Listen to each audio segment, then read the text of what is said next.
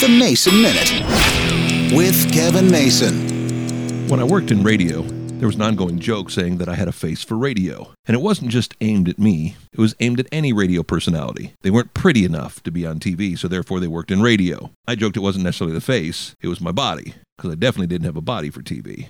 And after this weekend, well, I don't have a face for much. Had an accident, stumbled into a step, face planted. Literally didn't see a step, boom, landed right on my face. Cut myself under my nose, on the side of my nose. Thought for sure I'd broken some teeth, but I didn't. My kneecap is pretty scraped up, my hands are pretty scraped up, and I'm feeling the pain. I definitely have a face for radio and a body to match. It's not something I'm worried about right now, but what I am worried about, as we get older, we tend to hurt ourselves a little bit more. We all have those injuries, those sprains, those broken hips, those kinds of things that aren't good. Could this be the first sign for me that I'm getting a little clumsy, that I've got to pay more attention to what I'm doing? That's what my wife says. I just need to pay more attention. I was paying attention, just not to the right thing.